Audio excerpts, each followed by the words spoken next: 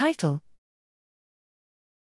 SemiBin2, self-supervised contrastive learning leads to better MAGs for short and long read sequencing. Abstract.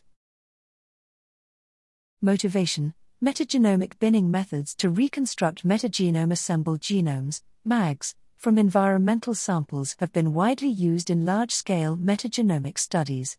The recently proposed semi-supervised binning method, SemiBin, achieved state-of-the-art binning results in several environments. However, this required annotating contigs, a computationally costly and potentially biased process. Results: we propose SemiBin2, which uses self-supervised learning to learn feature embeddings from the contigs.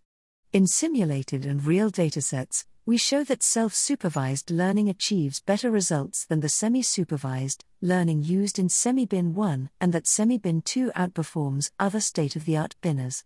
Compared to SemiBin1, SemiBin2 can reconstruct 8.3% to 21.5% more high-quality bins and requires only 25% of the running time and 11% of peak memory usage in real short-read sequencing samples. To extend SemiBin2 to long-read data, we also propose ensemble-based scan clustering algorithm, resulting in 13.1% to 26.3% more high-quality genomes than the second-best binner for long-read data.